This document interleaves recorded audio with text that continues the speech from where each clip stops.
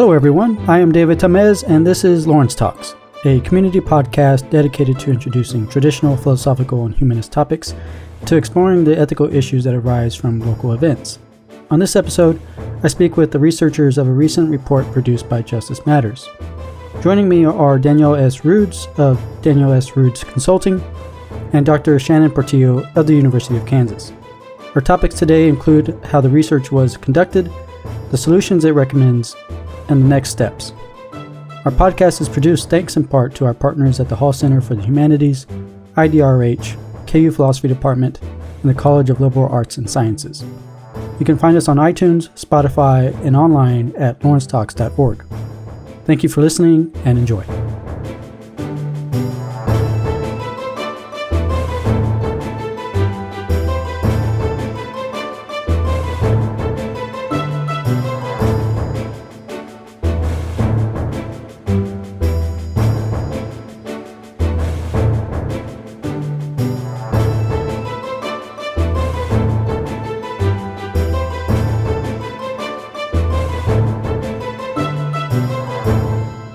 Hello, everyone. Welcome to this episode of Lawrence Talks. As always, I am your host, David Tamez. And on our show today, we continue our conversation with Justice Matters regarding the issue of jail expansion. In anticipation of their report, which is slated to come out soon if it hasn't already, we have with us researchers directly involved. We have Dr. Danielle S. Rudes of Danielle S. Rudes Consulting, and we have Shannon Portillo of University of Kansas. Thank you all for joining us today. Thanks for having me. Thanks for having us. And before we get into the report, could you all, I guess for our listeners, discuss a little bit about who you are and how you came to take on this project? Sure. I'm Danielle Rudes, and I'm a professor of criminology, law, and society at George Mason University. I also run my own consulting company to do work like this on the side when an issue comes up that I think I can lend some value to.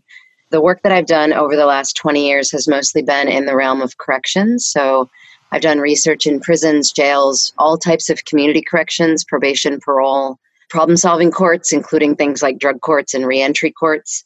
Dr. Shannon Portillo and I are good friends. She actually used to work at George Mason with me, and now she's back in her beloved home of Kansas. And she called me, and we talked a little bit about what was going on in Douglas County, particularly in Lawrence, with your jail expansion, and got me in touch with Ben. I thought that I could do some service to the community where my dear friend lives and now where I'm concerned about the growth of your custodial facilities and what that could do to your community, not only for financial reasons, but for the good of the community itself. These are things that are near and dear to my heart, and I'm really happy to be a part of the project. And as Danielle mentioned, I'm Shannon Portillo. I'm on the faculty in the School of Public Affairs and Administration here at KU. Prior to that, my first job out of graduate school was at George Mason University in the Department of Criminology, Law, and Society with Danielle.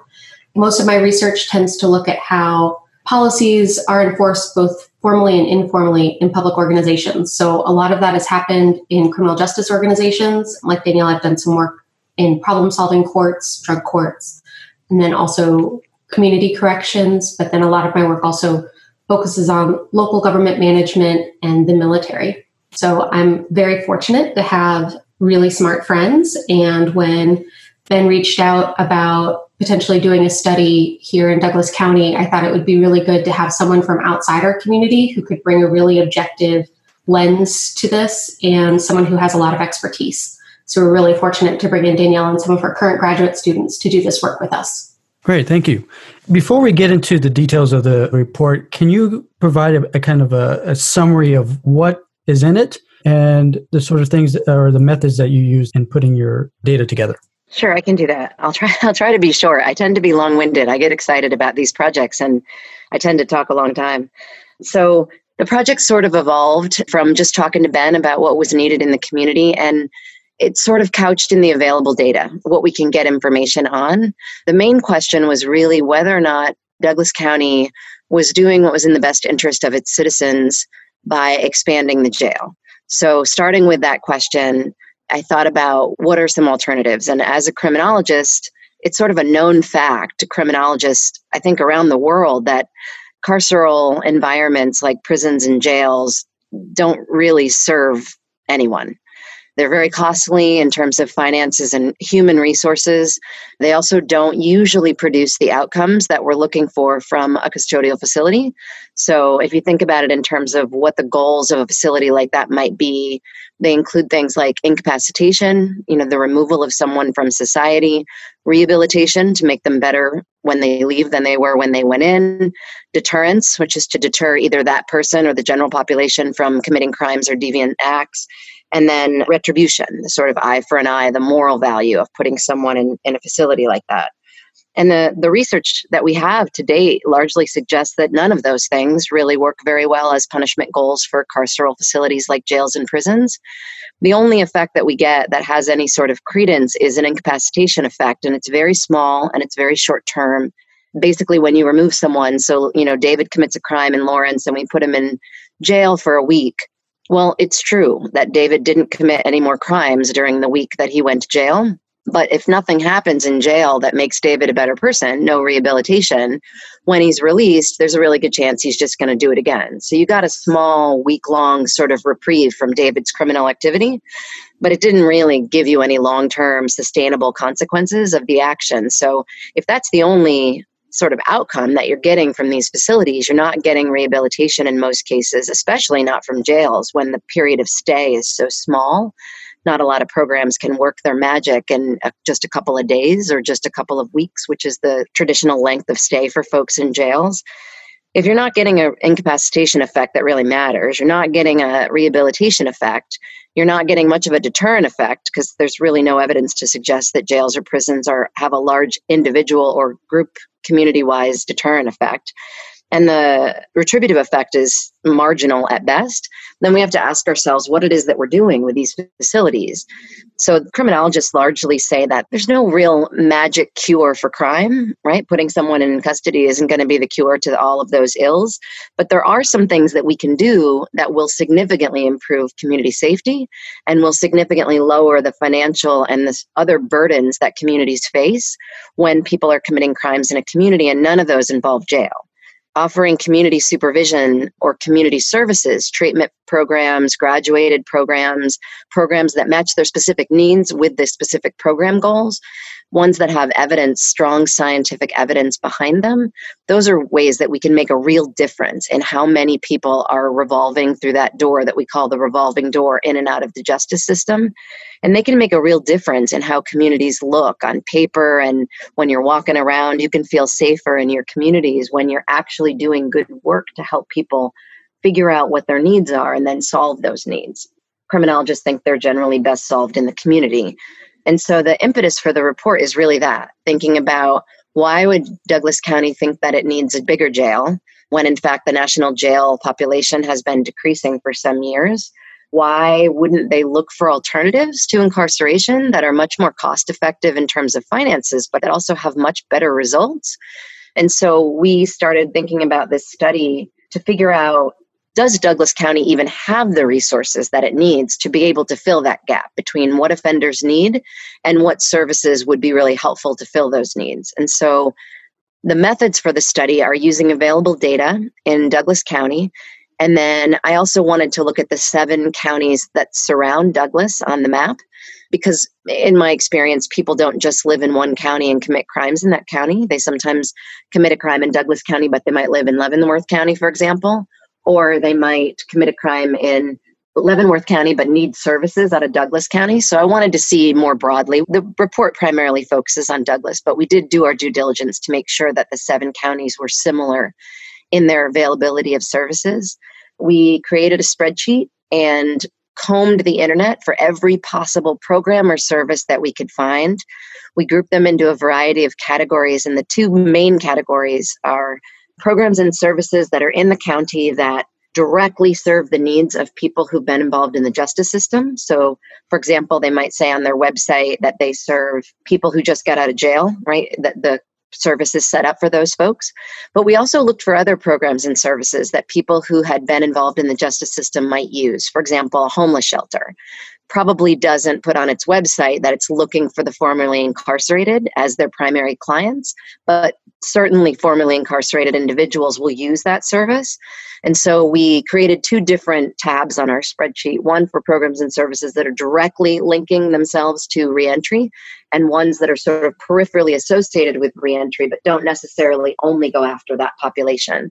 Then we did a really thorough analysis of the literature, so the scientific scholarship that's been developed so far using a national website called crimesolutions.gov, and we can talk more about that later, but it's basically a ranking of programs and research to try to figure out which programs and services that we have in custody and which ones we have in the community for people who are justice involved, who have substance or opioid use disorders, who have mental health issues, other things like that.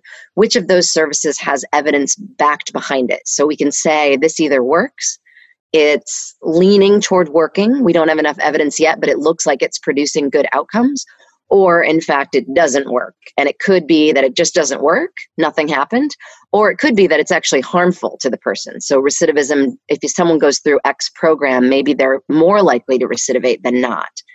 And then we did a really big gap analysis. So we looked at the Douglas County jail population based on what we could get from available data. We compared that against what we believed were their most primary needs for the population at large. And then we looked at the jail services that are currently provided and the community services in Douglas County and the 7 surrounding counties to do what I call a gap analysis, where we're trying to figure out if the jail doesn't expand, does Douglas County currently have the programs and services that it would need to support that population? And in fact, we find overwhelmingly that it does. They're not all evidence-based, but frankly, there's not a lot of evidence-based in the world of corrections. It's kind of hard to study and even harder to get money to study. So there's not a lot, but there's a lot of promising programs that are showing some sound results that haven't quite met that threshold of being evidence-based yet within Douglas County. In the jail, however, there aren't any programs that have an evidence base behind them. There are a few that are promising, but none of those in Douglas County Jail have been studied. So we don't actually know if they're producing the outcomes that we want.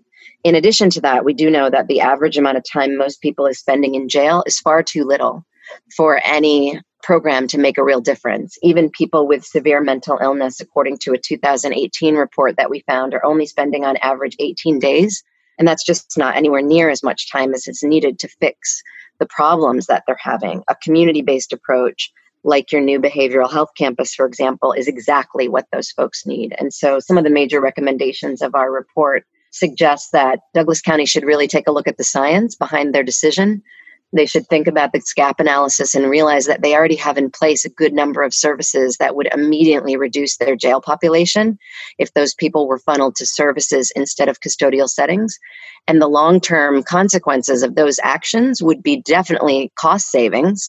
And it would also be a long-term community safety issue, because I believe firmly that you would see reductions in recidivism in your community that would make the community services much more reliable as an ongoing source of treatment for the folks that need it.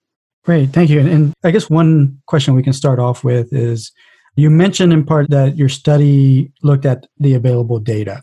And you said that there's certain data or you discussed what data isn't available. How does that limitation affect the conclusions that you draw at the end of the report? And could your conclusion only be strengthened whenever that data is made available? That's a tough question, because Douglas County is not super forthcoming with its data. So not only us, but another research group from the Vera Institute has had some challenges getting data from the Douglas County Correctional Facility. So I wouldn't say that I don't stand behind my report. The report is largely based in my 20 years as a criminologist and what I know about how jails work and what works best for folks who are justice involved. I definitely think that is a finding that I would definitely put my name on the line and sign for that one. The only thing I guess challenges me a little is that the data is so, I don't want to say hidden because maybe that's too strong a statement, but it's definitely not readily available. So up until 2016, so from 2007 to 2016, the Douglas County Jail has on its website an annual report. And these are pretty standard for jails around the U.S. In fact, when I was looking for the most recent reports, I couldn't find anything past 2016. And I emailed Shannon and said, what happened to the rest of the years? How come they haven't been posting this report? And there's no real good answer. They just don't making it publicly available anymore. So then I thought, hey, is this a thing? Maybe this is happening to other jails. And so I just picked 10 or 12 counties at random, just checked random websites in different states that are similarly situated to Douglas County to see if it's a thing, if jails just aren't producing these reports anymore. And I got 12 for 12. I didn't have any problem finding the report on any other jail's website except for Douglas County. So up until 2016, Douglas County produced this report. It's a very simple, there's not much analysis. It's really just very descriptive statistics of who's in, how many people, how much money they spend, how many staff they have, those sort of things. But it's a really useful report for being able to take a look at the population in a jail over a given year. And then when you compare it against other years, they do some of this in the report, but you can see with the trends in the data. From 2016 on, though, the Douglas County Jail didn't produce this report, so I had to get creative. I had to find other organizations who have done studies with the Douglas County Jail, I guess with permission, who have better data. So in our report, you'll see cited a mental health study. There was a study of mental health in Douglas County, and that study has really good data on the population from 2018. So I'm able to pull that data out, the same data I would have gotten from the Douglas County report. I just got it from an outside source who also got it from Douglas County. So it's sort of like friend of a friend told me, right? But it's a reliable source. It's a published report published by academics who worked in conjunction with Douglas County to produce the report. I did the same thing using newspaper articles or other reports. There's a few other reports that have been done over the years by various scholars that have used Douglas County's jail to piece together what the jail population currently looks like. The community population is much easier. Most of your community data is publicly available. It's pretty easy to find. You can look through different news outlets, but you can also get it in a variety of different places. You can go to the census and get data on how many people live there. You can use the Uniform Crime Reports to get basic data on crime statistics in a particular area. So that data is all pretty sound. The only sort of piecing together that we had to do was on the Douglas County Jail data. And I feel very confident that we pieced together a reasonable picture. I would feel more confident if we had the collaboration of the Douglas County Jail and we were able to look at their most recent annual report, because then I would know for sure if there was a change in the trend. But from my evaluation of Douglas County compared against other counties, the trend line looks very similar. So I wouldn't say that unless something crazy happened in the Douglas County facility that hasn't been in the newspaper and that Douglas County is somehow hiding, which I doubt, I feel pretty confident that what we got is a fairly good picture of the jail population. So we can compare that against the community statistics that we were able to get much more easily. Okay, great. Thank you. Why hasn't the county been all that cooperative, or because it seems like it is in their interest to improve the situation with their jails and to basically improve that area of the county. So why the lack of collaboration there? I think that that's a really difficult question to answer. I know that the CJCC, the Criminal Justice Coordinating Council, was meant to really be a space to do a lot of this work. And we had originally, when we first started kind of collaborating to think about this project, we had reached out to the CJCC and had even proposed a project that would potentially go through them. The CJCC decided that they didn't want to fund this and that they weren't really interested in doing collaborative work with academics. So we can't speak for the county as to why they wouldn't want to collaborate on something like this, but I don't think that it's unique to us that they haven't wanted to get more information before moving forward with the jail expansion. Okay, yeah, no, understood. That's sort of an interesting dynamic that's been, or reluctance to collaborate on something that seems to be in everyone's interest there. One other question that I guess we can focus on or address is, how is it determined, and this is just a sort of methodology maybe question of how conclusions are drawn here, because you mentioned in the very start of the report that jails produce, I guess, these negative effects on justice-involved persons. How is that determined? I wonder if you could talk a little bit about that. So there's a variety of scholars who have been looking for many, many years at the criminogenic effect of locking someone in a custodial facility. So because there are more people in prison and they are in prison longer, a lot of the research focuses on prison, but they draw their conclusions around custody in general. So there's any number of studies I can think of. I wrote down a few just so I could cite them if people wanted to see, but there's a sort of famous piece by a man named Ted Chircos in 2007. It's in Florida. He looks at offenders over 2 years, and it's 95,000 offenders in his sample. He basically finds that the prison sentence that they received for the sample of 95,000 offenders had no effect on their likelihood of recidivism. There's a whole bunch of other ones. There's some in juvenile settings. So there's a Rochester Youth Survey, which came out, and there's a series of papers and reports spanning about a 10-year period. And that's actually combined with a few other research studies that look specifically at the criminal labeling. What happens when you put someone in custody isn't just that you lock them up, but you labeled them as a convict or an offender or whatever word it is that folks use to label these individuals. And that label is forever. You can't shed that label. Once you've been in custody, you have that label. And it creates a whole host of problems going forward. And so in these studies, there was a randomized controlled trial sort of overview study, almost like a systematic review by the Campbell collaboration. There's the Rochester Youth Studies. There's a few other ones that looked at massive amounts of data, so thousands and thousands of kids, and found that the label itself actually follows them into adulthood and is really detrimental to their ability to stay out of criminal involvement. And then there's just a whole series more. I don't want to bore your readers by doing too many, but there's some in Canada that show that effect. They're all over the United States. There was one in Norway that shows that effect. These are all pretty big studies with thousands of different participants, all showing either a criminogenic effect, suggesting that for some individuals, carceral conditions create a more heightened chance that they will be or remain criminally involved, or a null effect, which means that it isn't reducing their recidivism. In fact, there's no difference between whether or not they were incarcerated or not.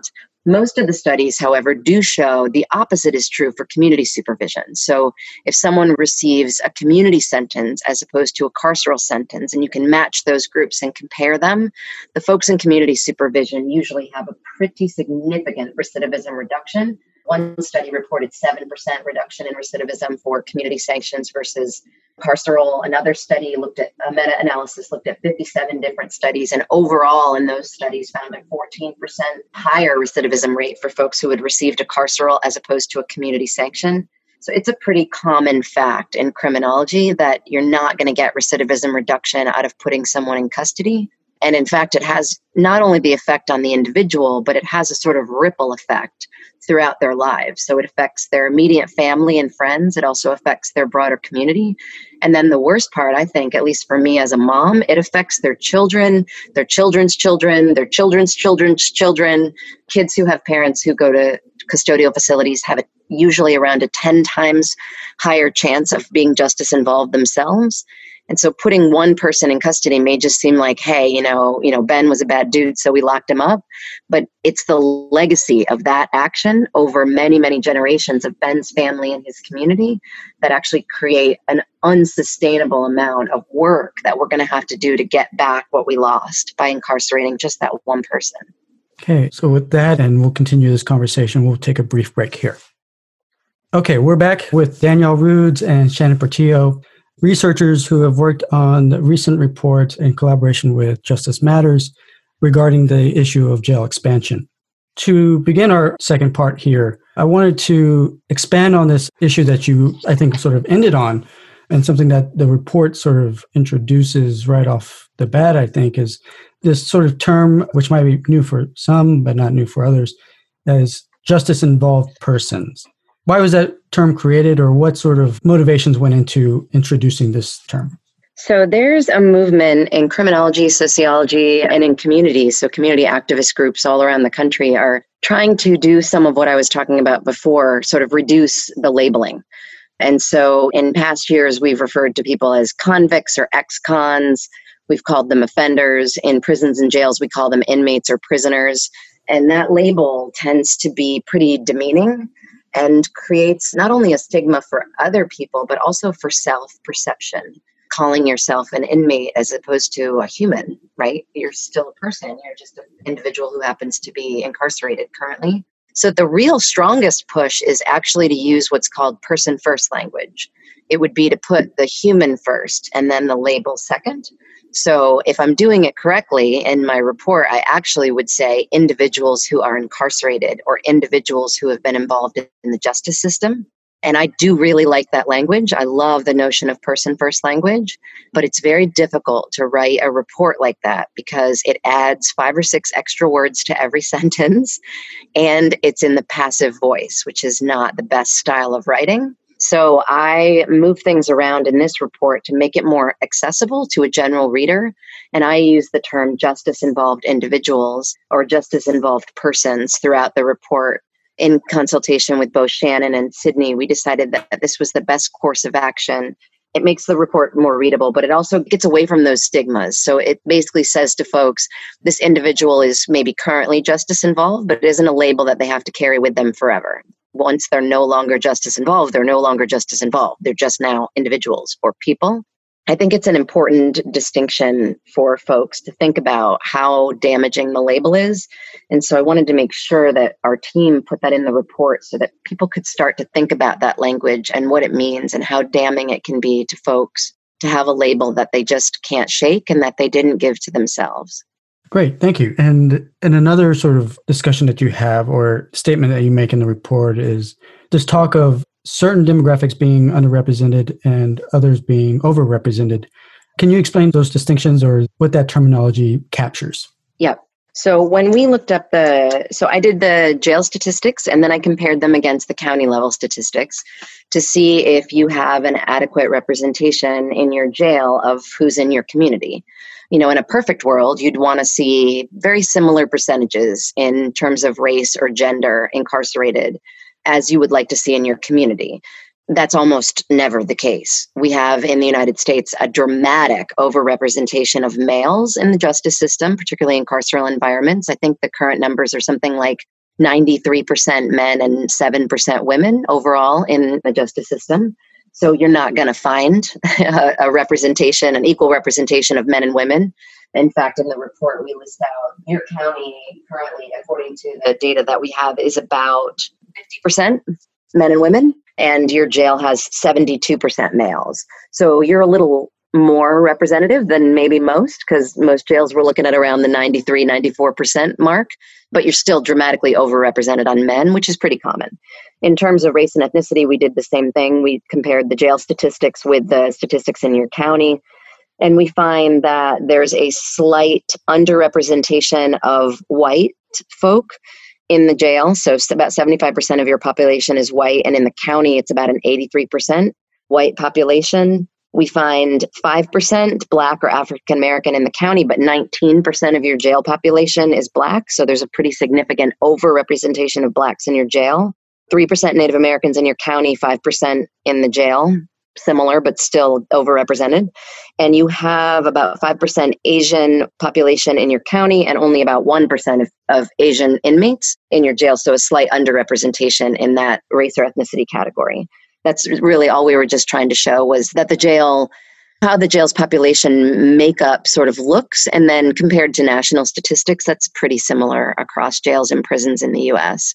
Most jails and prisons have a really dramatic overrepresentation of males and usually pretty significant overrepresentation of Black or African American. Is this intended to inform future policy decisions about the makeup of jails?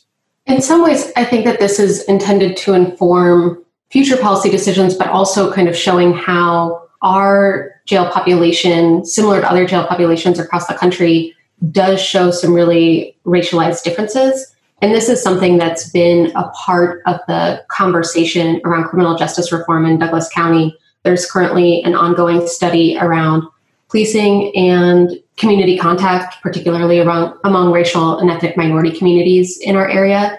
And so I think that this is just kind of situating our study along with national discussions around race and racism within criminal justice.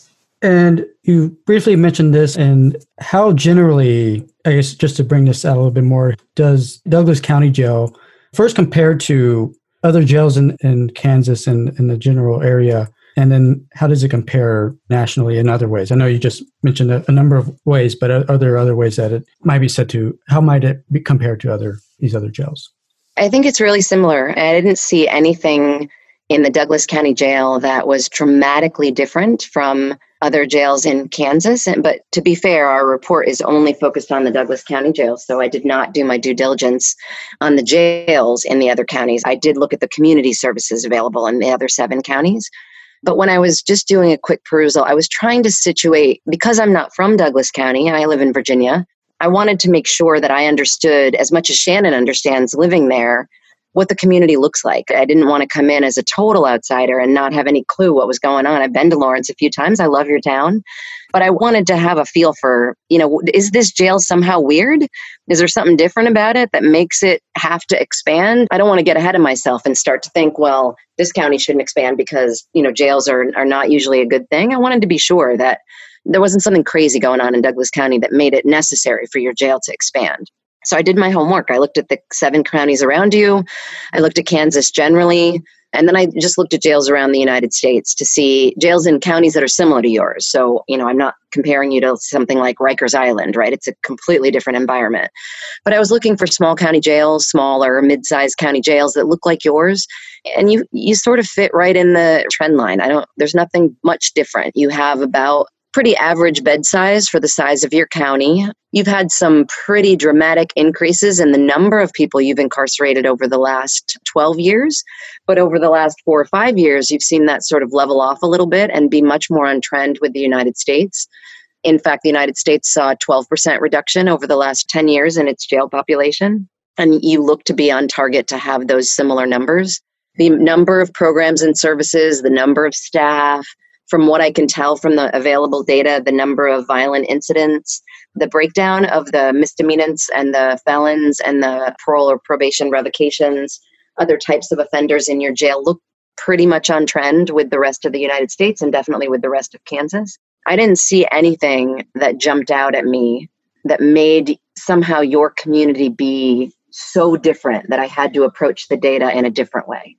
Got it. Thank you. And in terms of the voices in this debate, I don't know if you've been able to capture this much. Is there a debate about what the proper role of the jail is or should be? Is that the loudest voice in this conversation, or what seems to be, not just in Douglas County, towards the Douglas County Jail, but generally from your experience and from your research, what tends to be the sort of turning point that prevents general reform from taking place? For me, the thing that's most interesting is that the research is solid, but for some reason, that research either isn't getting to the folks on the ground who are making these decisions, or they don't want to hear it for some reason. And that's pretty common in research in both sociology, which is my home discipline, and criminology, where I've spent the last 12, 15 years. I think people that work in the correctional industry often, like in your case, the sheriff's department, often see the jail or the purpose of custody with a very specific vantage point, right? They work inside of it. And so it's pretty difficult to be critical, and it's very difficult to use science to back your positions when you work inside of an industry. And I don't mean to just point out corrections. I actually would say this about all industries, right? So the IT industry or hospital systems or educational systems, right? You don't really ask teachers to evaluate the entire school system or the entire educational apparatus in the United States. When you want to understand how something big like that is working, you get a scientist or a scholar or a researcher or someone outside who knows the theories, who knows the concepts, who can really analyze the data with an open-ish mind, because they do have a disciplinary specific mindset usually. But the goal is to think about what the data is telling you and then make decisions based on that science. It's very difficult for people working in an industry to see that clearly. And I really hate that I say that out loud, because I know people in the correctional industry will possibly think, I don't want to put words in their mouth, will possibly think, who is this ivory tower woman who's deciding from Virginia that she's going to tell us what to do in our county? And by no means do I mean to say that. I just think that we should make decisions with all possible available information. And that information should come from a variety of sources, not just from internal to the sheriff's department or from an internal group in a county who is making decisions about expanding a jail, but they should look at other similar jail systems or other places who have expanded their jails and what has happened in those situations, or other counties or jurisdictions where they could have expanded their jails but didn't, and what happened in those situations, and really think about the purpose of the jail. If the purpose of the jail is rehabilitation, there is zero chance that the jail is going to make any headway in that regard, with the average length of stay being as low as it is, depending on the inmate. The highest is for individuals with severe mental illness who have felony charges. And their average length of stay in your jail, according to 2018 statistics, is 45 days. But there's 27% of individuals who are housed within the Douglas County facility that only spend 3 hours there. You are not going to rehabilitate someone with mental health issues in 45 days. And you're not going to rehabilitate somebody who is in there for property crimes or for multiple DUIs or for substance abuse treatment in a week or 2 weeks or 3 weeks. It takes a really long time to make a change that big in somebody. And the jail is not the right environment to make it. The jail is set up and its foundation is custody, control, punishment. Rehabilitation is antithetical to that goal. So if you want to do rehabilitation, if someone is able to be rehabilitated, your best option is to keep them in the community, stretch that period of non-custodial supervision out over a number of months or years with a graduated program that deals with not just one need, but multiple needs. They may be homeless, they may be unemployed, they may owe back fines or child support, they may have legal troubles, they may also have a substance abuse issue, they may have a co-occurring mental health issue. These are not things that the jail should solve. And if they believe that they can, I think they should reassess that. I think they should look for community resources.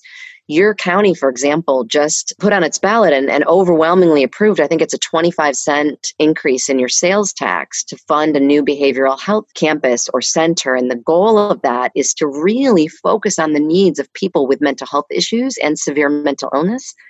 That is the best possible option for those folks. They can get long-term care. They can get long-term care from people who have the clinical training to be able to treat them. In my view, and I don't mean to put down the jailers or the people who work in corrections, but their job is simply not to do that. They are not trained. They do not have the educational or experiential level to be able to deal with someone with severe mental illness. And in my interviews with folks in other studies, I've asked them, and they feel completely overwhelmed with this role. I am not a psychiatrist. I am not a psychologist. I am not a person who should be dealing with this level of stress. Their response is usually to put them in solitary confinement or restricted housing, to further sort of try to control them, which most studies show only exacerbates their mental health symptoms. It also puts the jail and the other jail residents, so people who are living in the jail under custodial supervision, at greater risk of physical violence, verbal violence. It puts everybody in there in a bad situation that the jail can't really work itself out of. I think we should look to the experts to take care of folks like that. The same is true for drug and alcohol treatment. The jail may have a drug and alcohol program like Alcoholics Anonymous, or they may have a short-term program where people can attend weekly classes. But if the person enters the jail with substance in their body, it might take upwards of 3 weeks for them to even detox before they could begin to do a substance abuse treatment program. And there's a really good chance, based on the jail statistics, that that person isn't even going to be housed there that long. So a community service program that looks at substance abuse treatment issues, including detoxification, would be a much better avenue. I think we've put too much pressure on the jails to be rehabilitative, when in fact we should just use them for what they are: custodial, temporary facilities for housing the folks that we don't want in our communities for whatever reason. But the people that we can keep in the community should definitely stay out there and go through programs and services that would help them. Great. In a little bit, I want to get to the sort of prescriptions and the recommendations you make at the end of the report. But one thing I also want to discuss in light of recent events is, have you kept track of, not just with Douglas County, but in general, the effect that the current pandemic has had on the jail population and generally on these efforts to either reform jail or has there been any reconsideration in your experience of that has been brought out by the pandemic? It's pretty early to tell, to be fair. A lot of jail systems didn't release inmates early enough. And so now COVID is running rampant through jails and prisons. You've seen all the headlines in various cities and towns all over the U.S. Basically now an incubator for the disease.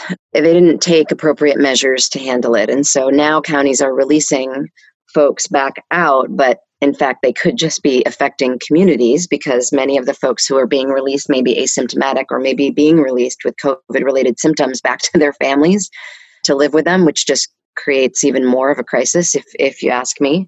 I think we have to wait. I'm sorry that that's true, but researchers are not super quick when it comes to this stuff. They want data.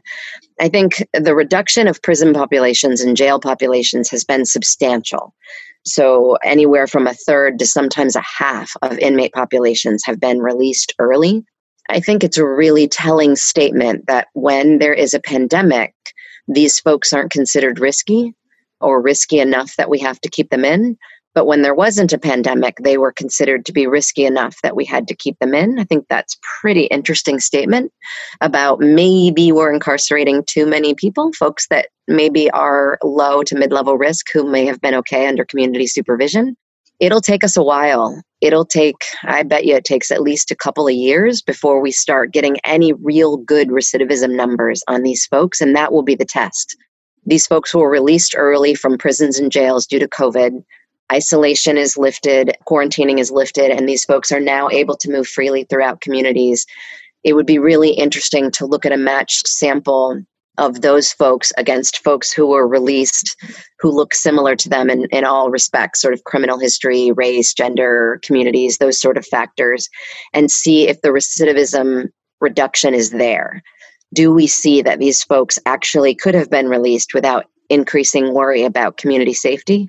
I want to believe that that's going to happen, but I can't stake my claim on that yet because I don't know what's going to happen. And we're in a weird spot because now we're still quarantining and isolating. So we've released them, but they may not have the same opportunities to participate in criminal activity that they had before. We kind of have to wait till we're free to move about and then give it a year or two and start to study that sample of folks that got released early and see if it made a difference. Great. And so one of the things you mentioned, and another thing you mentioned in the report is that most of the jails that did undergo an expansion, they ended up having to expand again a few years later. One question that I had in mind of asking is it a matter of one or the other, one approach over the other, expanding and not necessarily attending to the programs, the community programs, or focusing primarily on developing these community programs? Is there room for both? Or do you think that that's expansion in general should not be explored? I think expansion in general should not be explored. There's no good evidence that expansion is the right way to go, not only because of the possible criminogenic effect, but the long-term consequences to individuals, communities, and families. The people that should be in jail are only the very few individuals that we really feel are at such high risk that they cannot remain in the community for whatever reason. The rest of the folks that we are currently incarcerating, including people with mental health issues, severe mental illness and otherwise, but also people with substance abuse disorders, definitely are not best served by jailing. So in the report, I bring up another report that I'm very familiar with, and I think this report it's almost like a Nostradamus-like effect on Kansas. It was written long before you were all thinking about jail expansion, but you're very much like other communities around the country who have struggled with this idea of we need more beds, we're overcrowded, what should we do? And so the Vera Institute took up this issue a few years ago in a report by a scholar named May, M-A-I, and then her colleagues. And they really find that jails primarily warehouse inmates, which means they put them in, they control them, they count them, they sort of supervise them, and they don't provide much else. In that environment, jail expansion is a recipe for disaster. Basically, expansion is not a long-term answer. It's a short-term Band-Aid to a situation that you have, but it's not trying to figure out why you have the situation in the first place. So Douglas County makes a really big point in their jail expansion rhetoric about why it is that they feel like they need to expand. And they talk about the need to reduce overcrowding. They talk about the need to bring folks back from neighboring jails. So according to the most recent numbers, they're spending about $1 million a year to farm people out to nearby counties. And then they also talk about the need to increase security and safety within the jail facility. And the fourth one is to develop a sustainable approach. All of those points are not answered by jail expansion, which is ironic since those are the 4 reasons they give for jail expansion. Expansion is just an answer to a short-term problem, right? We have overcrowding because perhaps we're putting too many people in. We have overcrowding because we haven't solved our revolving door problem. We're not rehabilitating any of these folks, and so they continue to have the same issues in the community. Maybe we aren't using our diversion programs enough. Maybe we're not relying heavily on probation as an alternative to incarceration. Maybe judges aren't thinking through risk need assessment instruments when they're evaluating somebody's need to go into a carceral facility as well as they could. Not to say they don't, but maybe the system isn't set up for that. And so the jail is now faced with an overcrowded population, but you already have the answers to those problems in your community. You have this beautiful new behavioral health center or campus that will alleviate your need for incarcerating almost all of your mental health population, which at most recent numbers is about 19% of the jail population is going in with a mental health flag or a mental illness. So immediately you just take 20%, let's say. We can even go lower if you want to be conservative, 15% off the top. Now, instead of going to jail, is going to your behavioral health campus for long-term and much-needed services. So now the jail, and one of their primary goals for the jail is to do more advanced mental health treatment, isn't needed for mental health individuals. Only those who have committed severely violent or other crimes that may engender them to being sent to prison. So we got a 15% reduction just by relying on something that you're already building.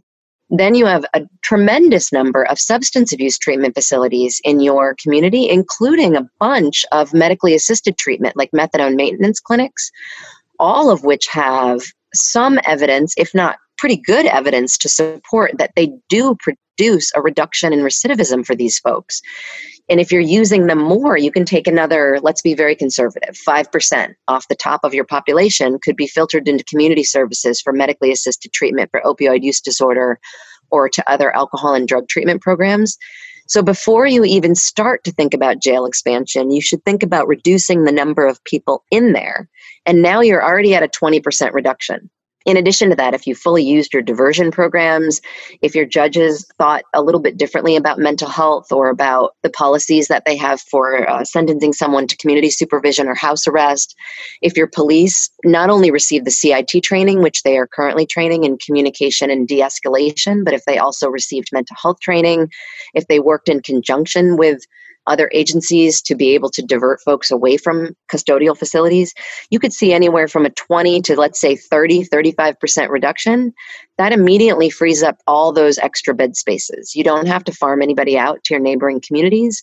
And when you have fewer people in jail, you're able to have a much more secure and safe environment for the people that work within that environment and the people that have to live in that environment.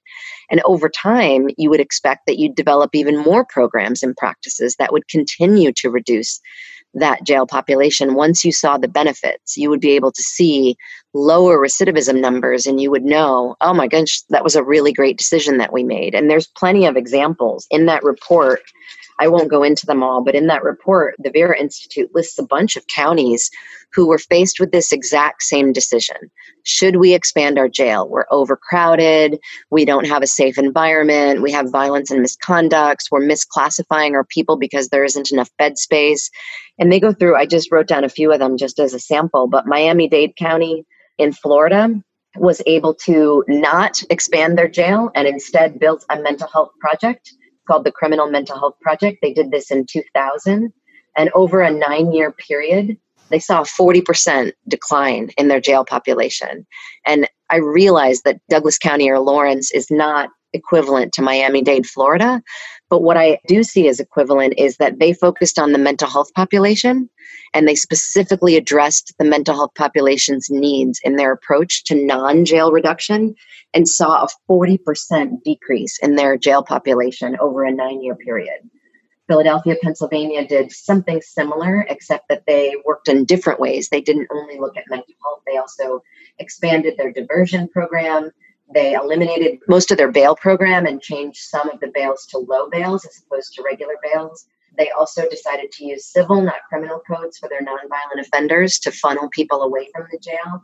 And in just a short period, they were able to see another 40% reduction in their custodial population. There's one other county I'll mention. It's a county called Bernalillo County in New Mexico. I might be saying that wrong. Forgive me. They chose not to construct a new jail that was going to cost them about $44 million, which is similar in range to what your county is looking at. They began by decreasing their jail bookings. They increased their pretrial release. They also trained all of their judges to use an evidence-based risk assessment tool to find out who should actually be put in custody. They created a whole series of special dockets. They worked on increasing the time to trial. They actually saw a 23% reduction in their jail population in just 1 year and a 42% reduction in population in 3 years. So if I'm thinking about any possibility why you would need to expand your jail, I would ask the sheriff's office to look at these other counties and take a look at what that means for not only jail safety, but community safety, and how these long-term decisions that they can make can create a much more sustainable and I think lovely Douglas County in helping people overcome some of what they have going on in their lives as opposed to locking them up for it. Right. I guess one thing that I'm curious about, and at least as, I'm a PhD candidate in philosophy, and so I'm curious about these questions about value judgments and normativity, and especially the relationship between these sorts of studies, between data and evidence-based initiatives, and how they connect to particular prescriptions and things that we should be doing. And coming to your recommendations, what sort of values, did you have in mind, or what sort of values do you think policymakers should have in mind in regarding criminal justice and maybe focus on this issue of reforming jails? My personal value is to think about the individuals who are just as involved as human beings. So I always sort of take that into any project that I do, and that is first and foremost to me, not treating them as if they're any different. I can imagine lots of different paths that my own life could have taken, choices that I made as a young teenager that probably weren't the best choices to make, and how I just sort of stumbled into a life that doesn't involve crime. But I probably pretty easily could have made different choices. And for whatever reason, I didn't. There were resources available to me. There were people in my life, strong families, strong communities that kept me in line. And many of the folks in the criminal justice system today don't have those same things. And so when I use the word choice, I want to be very careful about it, because many of the choices that I'm talking about are not choices from a full menu, right? I get to choose from a full menu of choices that include a strong family, a strong community, a good education system. I'm white, so I come to it from a place of white privilege. There's lots of reasons why I am able to make choices off a different menu of choices than many of the folks involved.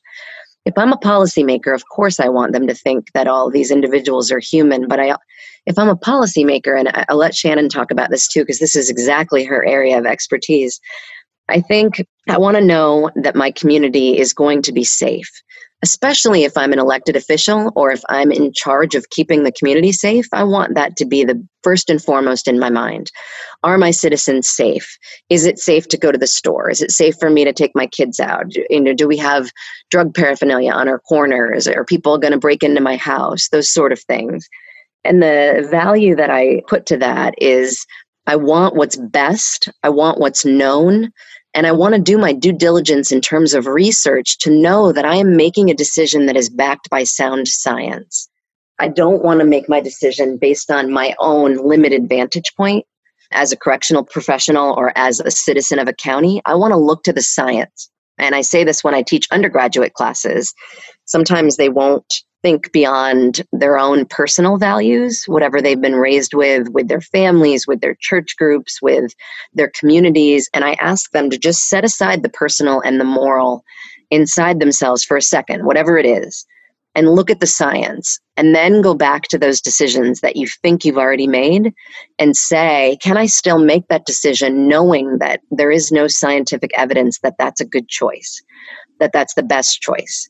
Can I make a decision to incarcerate someone because it feels right to me, even when I know that the long-term consequences could actually be harming to not only that person, but to me? They could continue to commit crime. Wouldn't I be better served if I let them get the treatment that they needed in the community and then they weren't committing crimes, not only against me, but against other people? So the recommendations that we make in the report, we really tried to make them very policy relevant and very relevant to the Sheriff's Department and the community members in Douglas County, and particularly in Lawrence.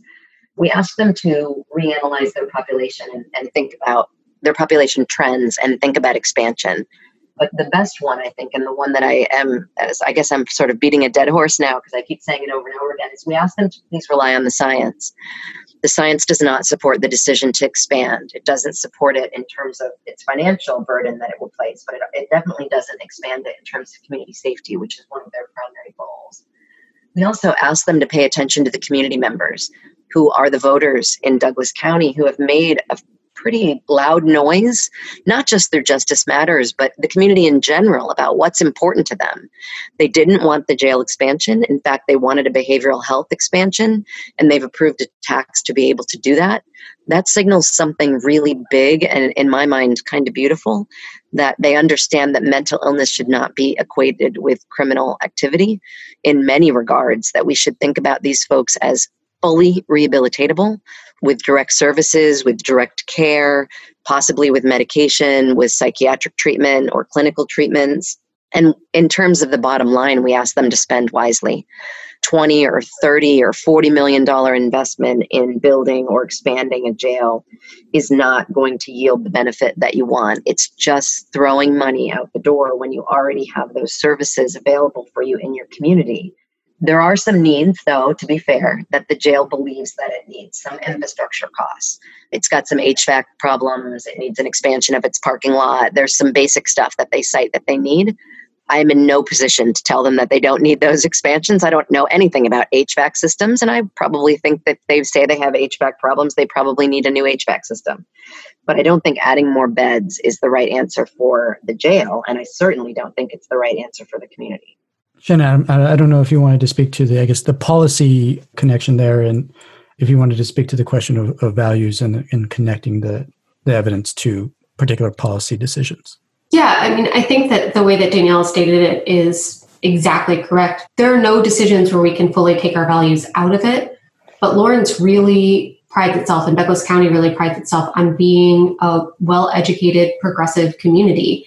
And part of that, in my mind, means that we should really evaluate the evidence when making decisions. And part of what Danielle and I are asking with this report is for us to take a look at the best academic evidence that's out there, the best science that's out there, to say, what does this mean for our community, and to have us really reflect on the values that our decisions convey. And part of this is saying, what are the short-term and long-term implications for our community? How do we use our resources within the community? And how do we go about making decisions as a community? As Danielle pointed out, we have voted on the issue of jail expansion just 2 years ago and resoundingly said no. Our county commissioners have decided to move forward with a vote without getting the full evidence of what we really need to know when it comes to jail expansion. And I think that part of what our report highlights is that there are better ways for us to invest our public dollars, and our policymakers can only make the decisions with the information that we put in front of them. And we think it's important for them to have really robust science in front of them before they make decisions about expansion. One thing that I want to end our conversation on, is there anything that you weren't able to put in the report or that just didn't make it into the report that you think should be known generally, or any final thoughts about the research that you conducted? I mean, I'll just say I think that the report is a really solid discussion of what we know from current research and what we can do with publicly available data in Douglas County. Danielle and I did propose a much larger, more robust study to the Criminal Justice Coordinating Council here in Douglas County. And I think that we can do more with more cooperation from local officials to say, what data do we have as a county and a community, and how do we really connect that with services? So I'm really proud of the report that we put together. I think that there are always future steps to take, and there's always more research to do. I think I would just add one final comment. Something that I didn't put in the report and actually was a part of our full study that we had originally proposed to the council was the data from the jail. That would have been extremely helpful. One of the problems, I think, with that data, though, would have been some of the information that I wanted was risk need assessment information. So I assumed, because most of the jails in my community use a risk need assessment tool at intake, when an individual is brought into the facility, they get fingerprinted, they get booked, those sort of things. And within, a couple of days of being brought into the facility, they get an evidence-based tool delivered to them. And that tool is usually done verbally, asking them a series of questions that not only picks out their what's called static risk factors. So, for example, their age. People are more at risk of committing crime in the high crime years. For men, it's about 16, sometimes between 16, 17, and then up to 24.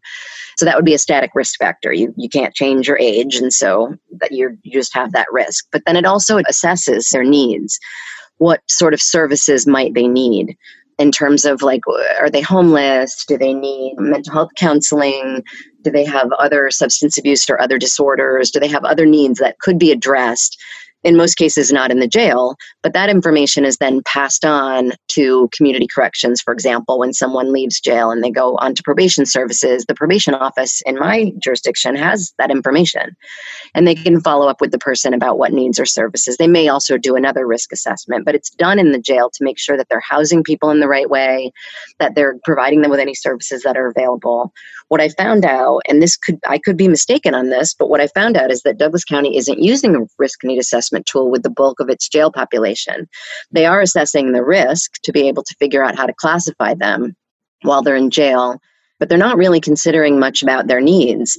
So when I was hoping originally to get that data from the Douglas County facility, I thought that I would be able to look at their needs and I'd be able to do that gap analysis that we did, looking at the needs of the population against the services that are available in the community. Turns out that data is pretty tough to get, or at least 2 prior researchers have found that that's not available to them. The Vera Institute, though, does have a FOIA request, Freedom of Information Act request, into the Douglas County facility to get some of the data that they are not willing to share. And so far, that's been a multiple month process. The Vera Institute has a very large jails program, and they have, I don't want to speak for them, so forgive me if I don't say it right, Vera Institute, but I think your program is amazing. And they have basically tried to create a national database on jails where they're collecting information from a variety of different jails, hundreds of them all around the country, and putting it in to assess different jail populations, make recommendations to the jails so that jails can see themselves against their peer institutions. There's a number of different ways that data could be used, and the jail can actually use it to better itself, and they're refusing to cooperate with the Vera Institute. I think one of the things that bothers me most about this project and about the effect it could have on your community is exactly what Shannon points out, that your community members are fairly educated, they're very politically engaged, and for some reason, their public and local jail isn't providing them with data. There actually isn't a public annual report from 2016 on. So your average everyday citizen can't even go look this information up. It took me months to put together the data that I culled from the internet. And many of the studies that I'm able to pull from come from behind academic paywalls. So your average citizen should be able to, as a voting and tax-paying member, should be able to get this information. What's happening in my jail? How many people are housed there? What is the composition of the inmates who are listed or living there on any given day or on any given month or year? That information is just hidden from sight. And I don't want to say that it's intentional, but it creates a nightmare for folks trying to make recommendations to help improve the life in Douglas County when that data isn't available. Thank you. Thank you both. Regarding the report, has it been made available, and if so, where can people find it? Or will it be made available? It will definitely be made available. We've submitted our report to Justice Matters, and I think that it is really up to them how they're planning on getting that out publicly. I assume that it will be available through their website, but we can follow up with that and make sure that we make it available to anyone who would like it. Okay, great. Thank you. Yeah, and I think if people want to keep track of that, you can follow Justice Matters and go onto their website, justicemattersinkansas.org. just to keep track of when that report will be made available. We'll provide updates to that if we can. With that, Danielle, Shannon, very important discussion, and I think there's a lot more conversation that can be had, and I think will continue to be had. But thank you for coming in and having this conversation with me today. Thank you very much. This is great. I appreciate your time. Thank you for having us. And with that, thank you all for listening, and we'll see you next time.